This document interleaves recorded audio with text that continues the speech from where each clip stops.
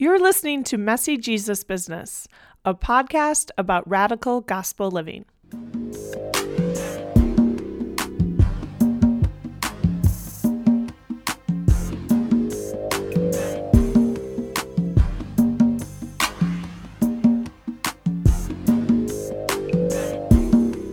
Hi, everyone. I'm Sister Julia Walsh, a writer, spiritual director, and jail minister living in Chicago. Welcome to The Mess. At Messy Jesus Business, we explore how the mess of radical gospel living brings disciples into a life of struggle as we advocate for social justice, live simply, serve others, practice contemplation, and live in community. And now, on to our guest. Lisa Deem has a PhD in medieval art history and began her career in academia. She later transitioned to writing and is now an author in spiritual formation. Her writing is geared toward helping Christians see how history can be a living part of their faith. Deem is the author of 3,000 Miles to Jesus, Pilgrimage as a Way of Life for Spiritual Seekers, a book that invites readers into the adventures of spiritual pilgrimage. She also hosts The Contemplative Writer, a website providing soul care for writers and people of faith. When not roaming the Middle Ages, Deem lives in the Charlotte, North Carolina area with her family. In today's episode, Lisa Deem and I talk about pilgrimage as a spiritual practice and discipleship as a journey. We discuss the paradoxes of faith and being a contemplative, where we are called to be in the moment, while also moving toward God. And we share how loving history and being part of the church is relational, messy work. Enjoy! Hi, Lisa. Welcome to Messy Jesus Business. Thank you. Thank you for having me on your show. Yeah, I'm so excited to have you here. And I'm really excited to hear about your new book. Congratulations. Congratulations on your new book. Thank you so much. Let's start right with the book. Why don't you tell us all about it, and then we'll get into you and your story and all the other things that kind of come up as we discuss medieval spirituality and pilgrimage. Great. Yeah. Well, this book is, it just came out like 2 weeks ago from when you and I are talking right now. So that's crazy. It's been a fun journey. So it's called 3,000 Miles to Jesus, Pilgrimage as a Way of Life for Spiritual Seekers. So the book takes readers on a journey with 3 pilgrims who in the 15th century are making their way to Jerusalem on foot. And as we follow their journey and travel with them and reach our destination, we learn an important spiritual truth that all of life is a pilgrimage. Is it a fiction book? As you describe it, almost sounds like a novel. Oh, well, yeah, I did describe it that way a little bit. No, it is nonfiction. It's spiritual, a book of spiritual formation. Mm-hmm. And you're right. I like to have not a novelistic approach. I just want to be as creative as I can, even when writing nonfiction and spiritual formation. So I wanted to write about pilgrimage, but I didn't want to just have chapters on lessons that we can learn from pilgrimage, even though the book does have lessons and that's a great approach. I wanted to really kind of try to take us on a journey in the book. Right. So the book is kind of a journey that we take from start to finish. And during the writing, I just kind of realized that there were 3 main pilgrims that sort of emerged as and became kind of guides and companions. So in my writing, I began to focus more on them and to think of it as kind of following them along their journey. So it is like a story in that way, in that we're getting to know these 3 characters and following them and taking a journey ourselves. But it's not fiction. So they're historical figures. They are real figures. Yeah. Can you tell us a little bit about the 3 people you focus on? Yeah. One, I think a lot of people might know. Her name is Margery Kempe, and she is like an early 15th century laywoman and mystic.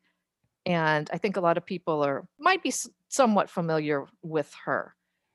She had dramatic visions and was very kind of emotional and passionate about her faith. And that's kind of how she writes about her pilgrimage too. So that's a lot of fun. And the other two probably are not so familiar. They were not to me before I started researching and writing. One is named Pietro Casola, and he's a 15th century Italian canon. So he made the journey from Italy to the Holy Land, to Jerusalem. And then the third is Felix Fabry. And there's been a lot of books written about him, but probably more from a slightly academic perspective. He was a Dominican friar, Swiss, but living in Germany. And he wrote about his journey, and he wrote just tons and tons. He has so many great stories. He wanted to keep a record for his brethren back home in the convent, and he just was voluminous in his writing. So it was really fun to see what he was all about. So those are our three main people. I'd love to hear an excerpt Okay. before we get into how you ended up writing this. No, sure. Now, this excerpt is going to focus more on us than on the three 15th century pilgrim guides, because as we follow along with them, like I said, I really try to bring it back to what this tells us about our own identity as pilgrims. So the excerpt I'm going to read comes in a chapter on Sail the Sea, where the pilgrims got in a boat in Venice and sailed across the Mediterranean Sea to the Holy Land. And it was often very stormy, and they met pirates sometimes. It was quite an adventure. That just sets the stage a little bit. I'm going to kind of start in the middle of a paragraph about how in the Middle Ages people took this journey across the sea, but spiritual writers also wrote about what crossing the sea means in more metaphorical terms. Okay, and one of those is a Cistercian monk in the 14th century. And he wrote a poem called The Pilgrimage of Human Life. And now I'm going to start my excerpt. And the poem describes the lifelong quest of the narrator, Pilgrim, to reach the heavenly Jerusalem. Before he sets out, Pilgrim learns the nature of his path. You want to go to Jerusalem, his guide tells him, and to get there, you must cross the Great Sea.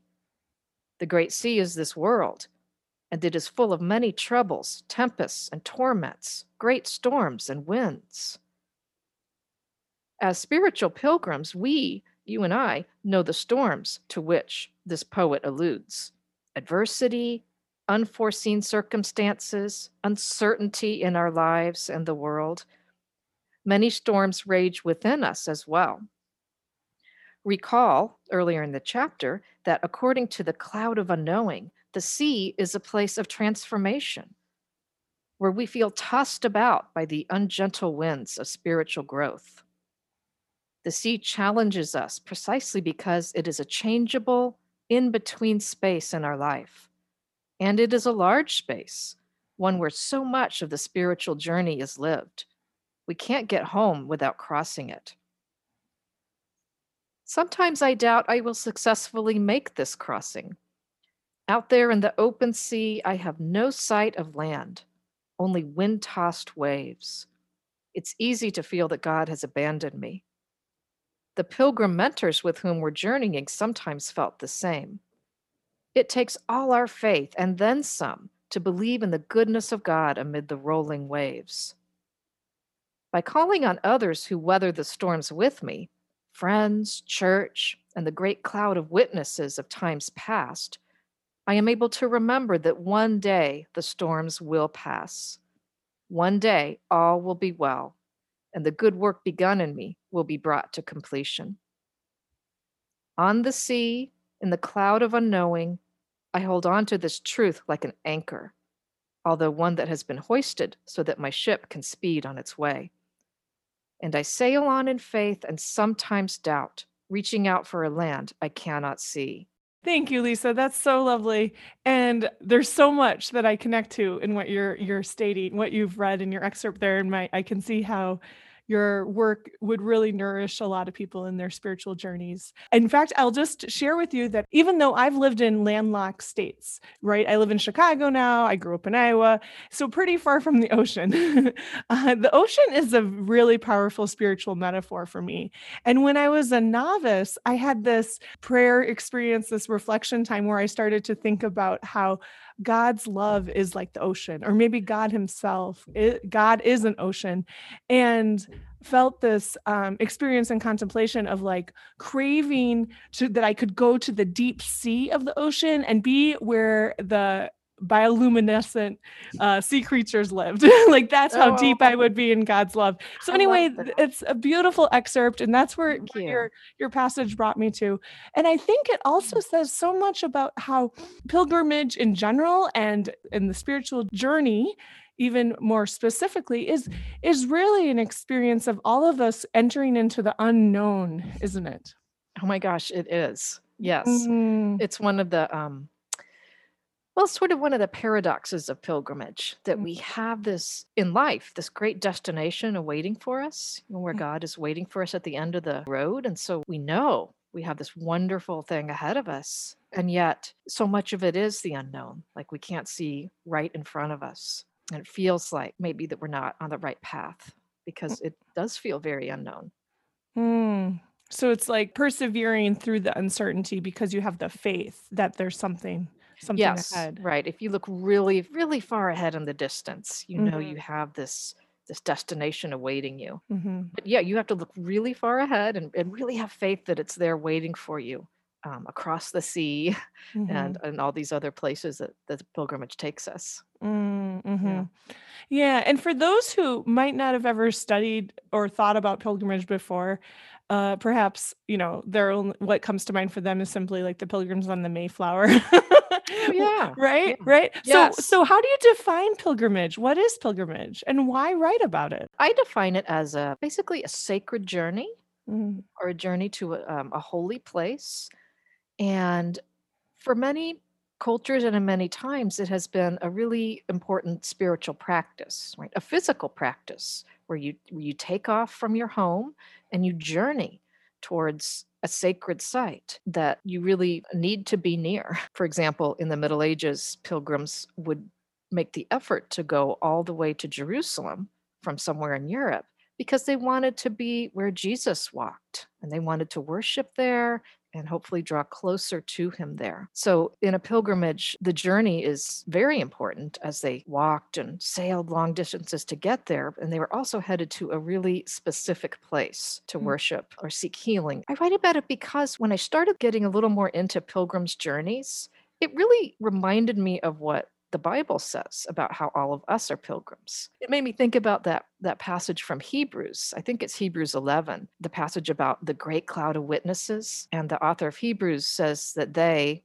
and we are all on our way to a better country. mm, That this earth is not our home and that God has prepared a city for us at the end. And so according to the Bible, we have this pilgrim identity where we're always journeying till we get to the end of the road. And mm, just reading about the medieval pilgrims. And I think it would be interesting to do pilgrims from other eras and other cultures too.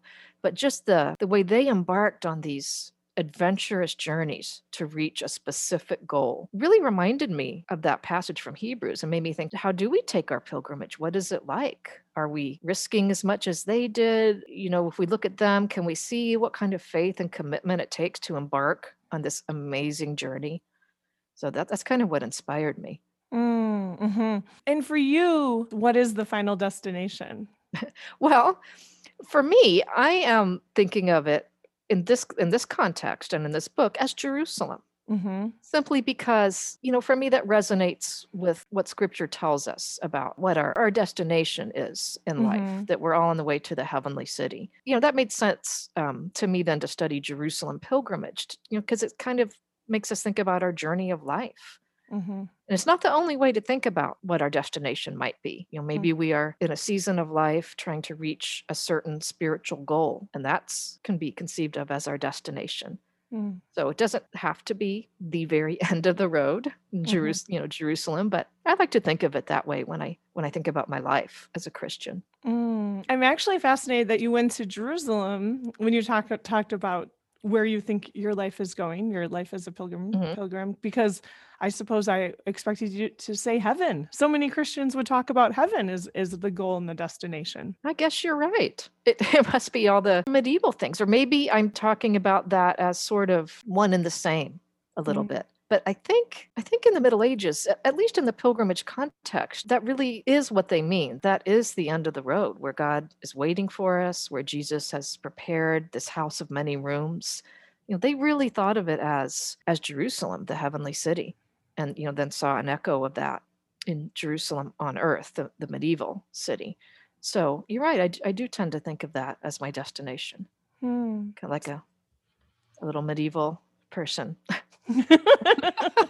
Yeah, yeah, yeah. And preparing for this interview, I was doing a little reflection on my own experiences as a pilgrim.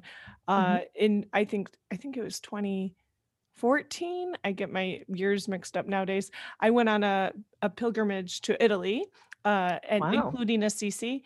And in 2017, during Holy Week, I walked the English route of the Camino with some other Did sisters in my you? community Mhm. as well. And anyway, so both of those experiences were physical, they were tiring, right? They were spiritual, they were informative. Like I learned a lot, and there was a lot of knowledge, a lot of experience, a lot of exposure. But it really was an experience in my spiritual life of just putting one foot in front of the other. And so Yeah. really just being in the holy now, in the moment, right? Mhm. And so it is that paradox, I think, what you're talking about of like we're going somewhere, and yet this moment is all we have, That's true. Mhm. right? It's trying to keep those in balance. Mm, Yeah, and mhm. boy, that must have been an amazing experience to walk part of the Camino. Yeah, yeah, it was. It was incredible. And I think I learned a lot about myself from the experience. Did the three pilgrims that you studied in your book, did you discover that they learned things about who they were as people as well? I think some of them did. A lot of the pilgrims were anonymous to us, and we don't know, but the ones that we do know in their writing, they do talk about that. So Marjorie Kemp went to Jerusalem and had this, she says in her autobiography, this amazing vision of the crucified Christ when she was in Calvary Chapel in the Church of the Holy Sepulchre. And after that, she had this really emotional experience while having that vision with lots of tears and falling down on the ground. And she says that after that, she really was, well, we would call it maybe the gift of tears. I don't know if she uses the term gift, but that tears would come upon her whenever she thought of the passion or whenever God wished to send them. And that she even saw Christ's suffering in other people and even in animals. Now, I think that Marjorie was known for weeping even before her Jerusalem trip, but it seems to have increased her ability to see Christ's suffering in other people. And Felix Fabry, our Dominican friar friend, he writes that scripture is opened to someone who reads it while they're in Jerusalem at the Mm, holy sites, and that pilgrimage is a means of self-knowledge. So I mm, think they did go expecting to be, well, like you say, for it to be formative, to mhm, change them or just, inform them spiritually in some mhm. way. Yeah, pilgrimage is definitely transformational. So Mhm. I think it is one of the overlooked spiritual practices of our time. Oftentimes people think, okay, holiness, go meditate, say your rosaries, make sure you're Mhm. attending church. And all those practices are very good and holy, definitely and helpful. But I think pilgrimage and praying with our feet and You're right. remembering that we're called to embody our faith physically, right, is also key to growing. I could talk about this forever. It's so fun. Yeah. How did you end up becoming a scholar and a writer who focuses on medieval Christianity? Yeah, good question. That journey really began in graduate school Mhm. when I did begin studying late medieval art history from an academic standpoint. I just liked the art so much. And I ended up not staying in academia, but the art and the history I studied really stayed with me. I didn't want to give that part up. In fact, it began speaking to me really about my faith sort of after I left academia. So I began really tentatively writing about some of the art and figures that I'd studied from a faith perspective, like my own faith, and began writing that a little bit more and more. Do you mind if I ask right now what your Mhm. religious background is? Yeah, I grew up in the Presbyterian church, Mm, actually. So I guess, the Middle Ages, it was kind of like another religious education for me. Hmm. having grown up Protestant. But it didn't really faze me or strike me as unusual or odd, because like it might if one had grown up in a Protestant background, but somehow it seemed to really help my faith. And some of these people I had studied or the works of art, they really became like teachers or companions to me. Maybe it's just my deep love of history that made this so alive to me. For whatever reason, it seems like God used that to help me with my faith, and then I started writing more and more until I was, I'm trying to focus now on writing spiritual formation, but through the lens of history, usually to see how this history of our faith can help us really just in our daily journey. Yeah. There's a lot here that's interesting to me because it sounds like there was a resonance for you in the characters and the art that you encountered in through scholarship. And yet you say that your faith was strengthened by this. Mhm. How? What is faith and how was it strengthened?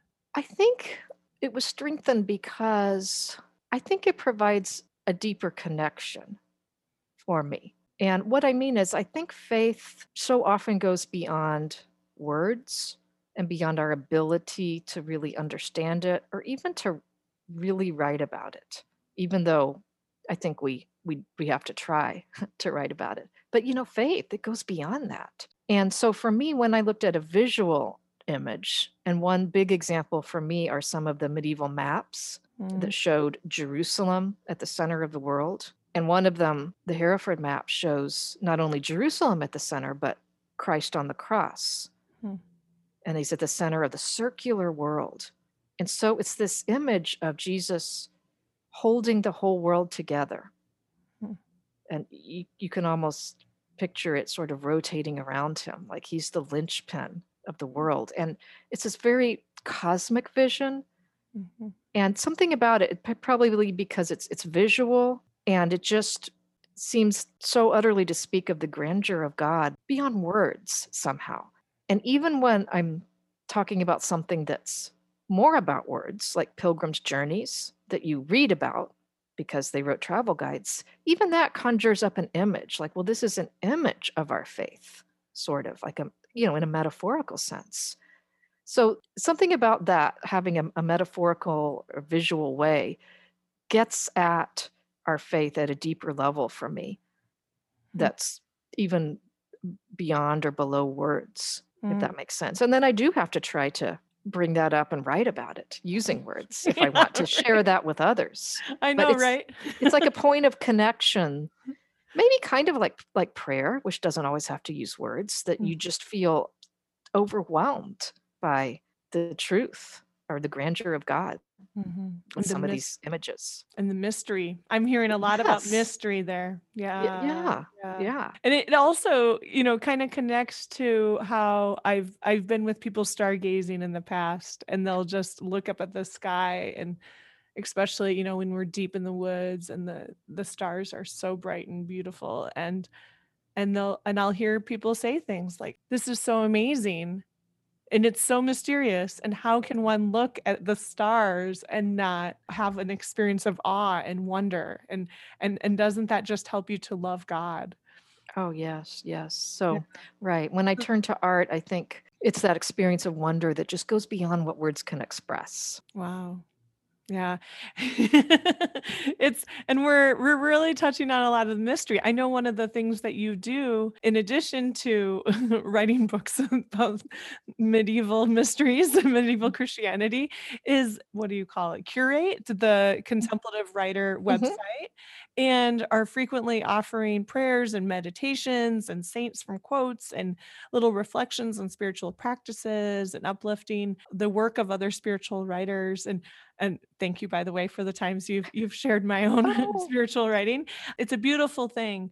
And perhaps we could just talk about that a little bit. What is contemplation, really? well, first of all, I want to give a shout out to my partner on the Contemplative Writer, which is Presenta Verma, who's a Mm, wonderful poet and writer too, and couldn't do that without her, this website. So the contemplative writer, we kind of say it's resources for living the contemplative life. And what is the contemplative life? So that's a good question. In narrow terms, I think it's part, or at least used to be part of Lectio Divina.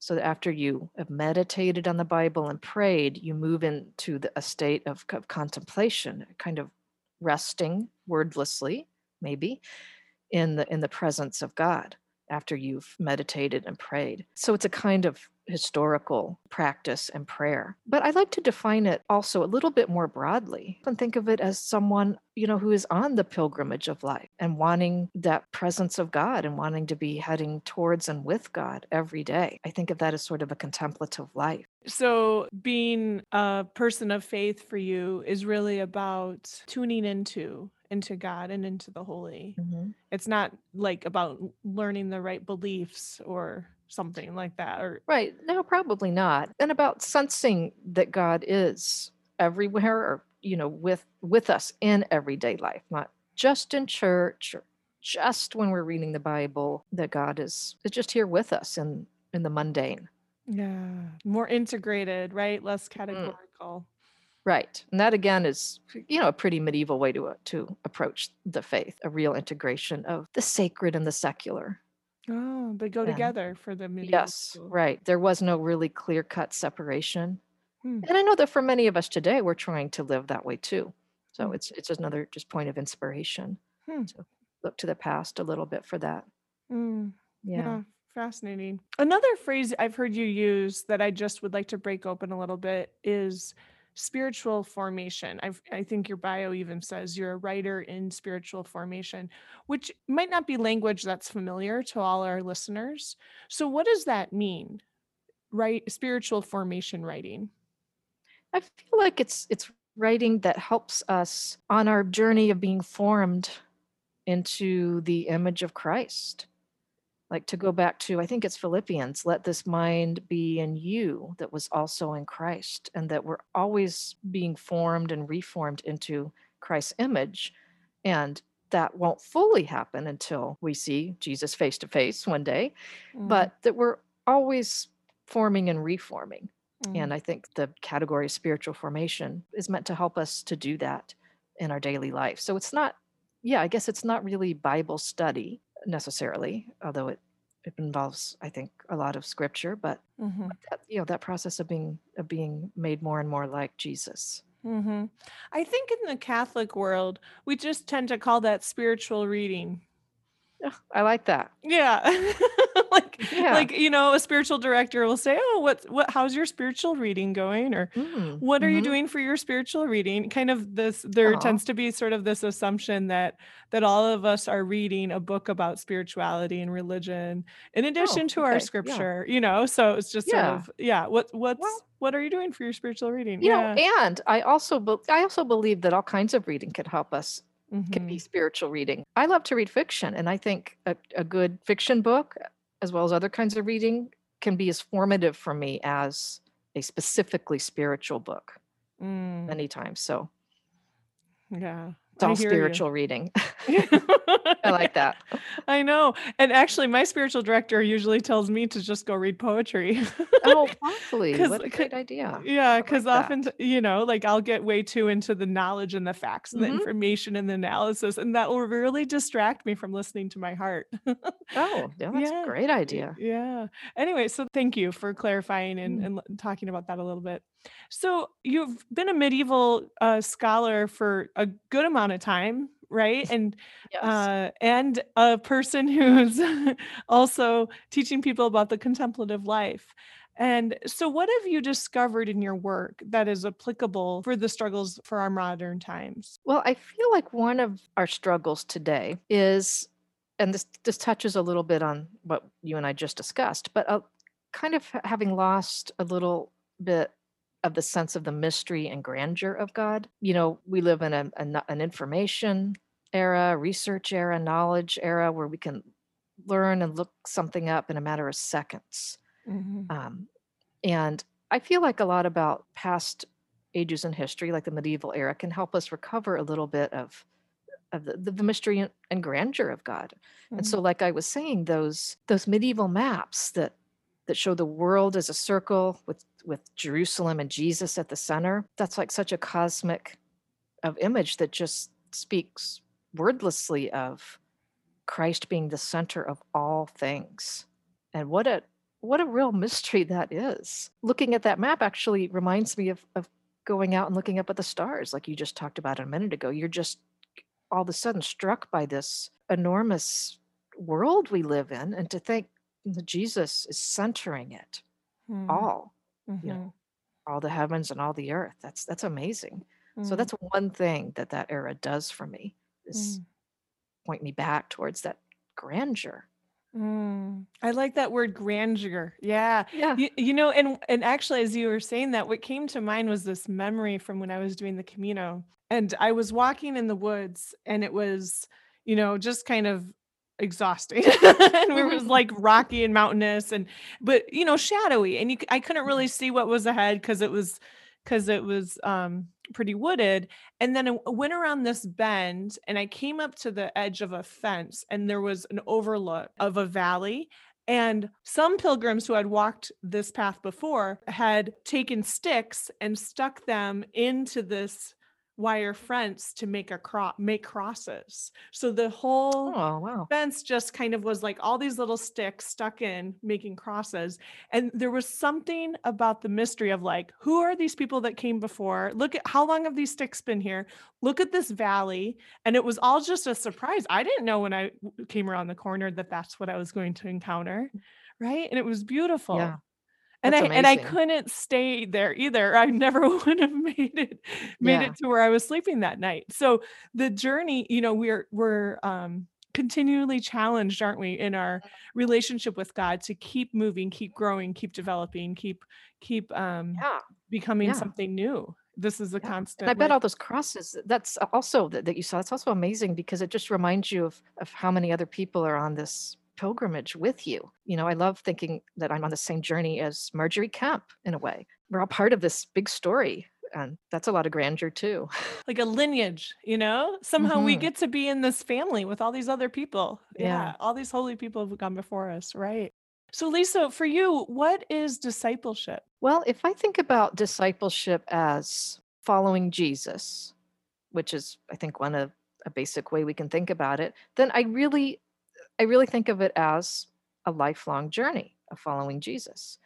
And I mean, truly, and that's one reason I wrote my book about pilgrimage, is because I kind of tend to think in those terms. One in which I am taking steps each day, just the steps that I can take for that day. You can't get really too far ahead of yourself. And one with a lot of wrong turns. But when that happens, I know the path is always still there waiting for me, and that rejoining the path after a wrong turn, is an experience of growth. But the idea that I'm walking a long path, and I have steps laid out for me each day, Mm. towards Jesus, but also with Jesus. Hmm. There's that paradox of both Yeah. and again. Yes. Yes. We're going somewhere, and yet this is all there is. Yes. Right, right. Wow. So that's part of discipleship for you? If we define discipleship in that terms of it's following Jesus, Mm-hmm. kind of following him on this big journey. Mm-hmm. Right. I mean, that's not the only part of discipleship. There's companions on this journey I talked about, because no pilgrim walks alone. And so I rely on people from the past. So that includes church, friends of the Spirit, and all the people that have gone before us. And yet let's get practical about this.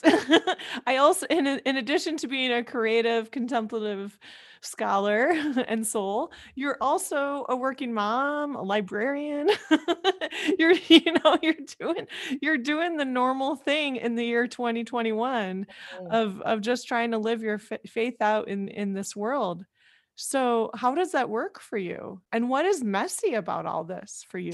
Well, I think what's messy is just all the things that throw us off the path or that we can't see.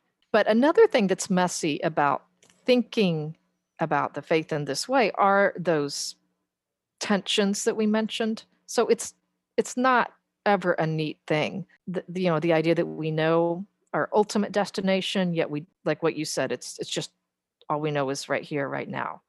And both of those things are true. And so when I first started writing about pilgrimage, I think I wanted it to be sort of one or the other, trying to resolve this. Well, what is it? Which is it? But it's both. It is this tension. It's never going to be like one thing and nice and neatly wrapped up. And I came to enjoy exploring the different paradoxes. Another one is that, in a real sense, we're on a journey to God. We're seeking him, but at the whole time, God is with us, and we couldn't get to God without God. It's never just a one neat little thing, Right. Better not be or I'm in trouble. I know. Yeah. Maybe that's why I called my podcast, my blog, Messy Jesus Business, is Yeah. because I just want to be reassured like once a week by others I love that.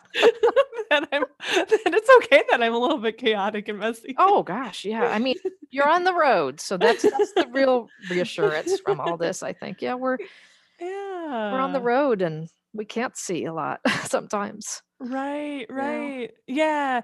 And Yeah. and in our society there is such a temptation to perfection and Mhm. to idealizing holiness and faith as like this something really pristine and orderly, right?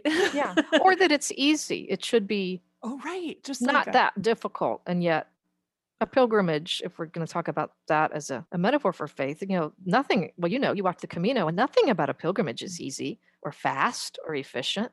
It's kind of the opposite of what we're told today, to experience all kinds of things, including the faith. Yeah, exactly. Another thing that's messy is, I do love studying the medieval era and the past, but there's something messy about history Mm. as well. And I know that sometimes I might idealize the past a little bit. So I want to acknowledge that, well, maybe the best way to say it is John Fia, who is a historian and a friend of mine, he once said, history has no heroes. Mm. And so even my favorite parts of history that I turn to again and again have an underside too. It is a very messy business trying to come to terms with something that you love and have learned from. Like so often I point people to say that women mystics of the Middle Ages, quote them, we can learn from them. And yet some of those very mystics were burned at the stake by their contemporaries who were also medieval. So you sort of have this, what do I do with that? The temptation to idolize, though, the Yeah. past is it does linger. And and I think you're saying so much about the way love is messy. Yeah. And you love Yes. history and you see the darkness and Right. the hard things about it just as much as the beauty. In the same way that I do in being a part of the church and recognize that the body of believers, the history, church history is messy and ugly as well as beautiful Right. and full of light and joy and mystery, right? So Oh, all yeah. this complexity, all this layers, it's true that it's the things we love and being in relationship with them is messy, hard work, isn't it? You're right. And I like the way you bring love into it. Because if we love another person, we care for them with all their faults as well as their wonderful qualities. Love is messy. You're right. Congratulations once again on your book, Thank you. 3,000 Miles to Jesus, Pilgrimage as a Way of Life for Spiritual Seekers. Broadleaf is a publisher. You can find it on Broadleaf's website or Amazon or any online place that books are sold. And where can they follow your work and learn more about you and the contemplative writer? You can visit lisadeem.com, my website, or thecontemplativewriter.com. And I also love to hang out at Twitter at Lisa K. Deem. I think that's how we first met, actually. I think it is. I've met many wonderful people on Twitter, so come on over and let's talk there. Oh, thank you, Lisa. That seems like a good place to end it. And I'm so thankful that you came on Messy Jesus Business. Thank you so much. Thank you for having me.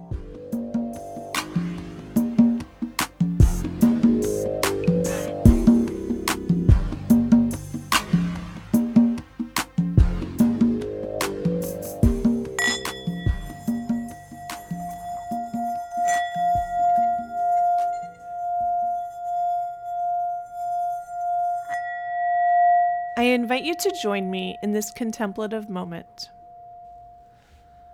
A reading from Hebrews, chapter 11, verses 1 through 3 and 7 through 16. Faith is the realization of what is hoped for and evidence of things not seen. Because of it, the ancients were well attested. By faith, we understand that the universe was ordered by the word of God, so that what is visible came into being through the invisible. By faith, Noah warned about what was not yet seen, with reverence built an ark for the salvation of his household. Through this, he condemned the world and inherited the righteousness that comes through faith. By faith, Abraham obeyed when he was called to go out to a place that he was to receive as an inheritance. He went out, not knowing where he was to go. By faith, he sojourned in the promised land as in a foreign country, dwelling in tents with Isaac and Jacob, heirs of the same promise. For he was looking forward to the city with foundations, whose architect and maker is God. By faith he received power to generate, even though he was past the normal age, and Sarah herself was sterile. For he thought that the one who made the promise was trustworthy. So it was that there came forth from one man, himself as good as dead, descendants as numerous as the stars in the sky and as countless as the sands on the seashore. All these died in faith. They did not receive what had been promised, but saw it and greeted it from afar, and acknowledged themselves to be strangers and aliens on earth. For those who speak thus show that they are seeking a homeland. If they had been thinking of the land from which they had come, they would not have had opportunity to return. But now they desire a better homeland, a heavenly one. Therefore, God is not ashamed to be called their God, for he has prepared a city for them.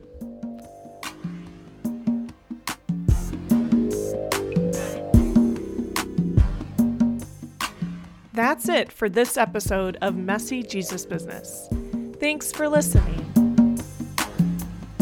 Messy Jesus Business is produced and hosted by me, Sister Julia Walsh, and edited by Cherish Bedzinski. You can find us online at messyjesusbusiness.com and on Facebook, Twitter, Instagram, and Patreon. If you like what you heard, please be sure to mention our podcast to your friends and followers. And we'd love to have your support via Patreon.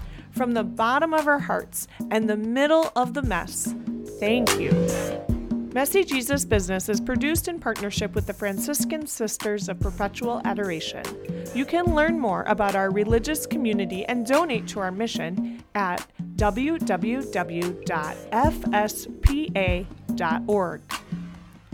I'm Sister Julia Walsh, and I'll catch up with you next time. Until then, peace and all good.